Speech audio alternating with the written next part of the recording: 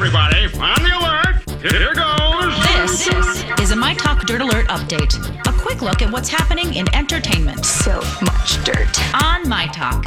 Well, this is going to be juicy. Chatter's been surrounding the possibility of a movie for the hit musical Hamilton. The show's creator, Lin-Manuel Miranda, gave some insight at the Sundance Film Festival. He told Variety he is excited that people are going to see it with the original cast because a lot of people brag about that if they've seen the live musical. Well, we're stealing that brag from everyone because you're all going to see it with the original cast. We're just trying to find out the right time to do it.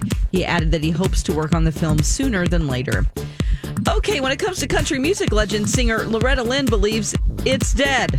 Loretta has held nothing back during her time on the Vocal Point with Martina McBride podcast. She says that country music is completely losing it. She's 87 years old. She thinks it's a sad situation because we should never let country music die. She became a legend in 1960 when she recorded her first song, Honky Tonk Girl.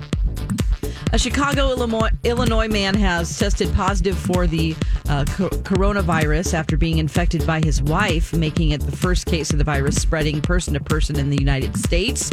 The man's wife was the second person in the United States to be diagnosed with the coronavirus after returning from a trip from Wuhan, China. The couple are in isolation in a Chicago area hospital.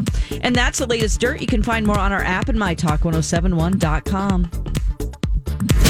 Okay, appreciate the info. Dirt Alert updates at the top of every hour. Plus, get extended Dirt Alerts at 8:20, 12:20, and 5:20. Be back in an hour.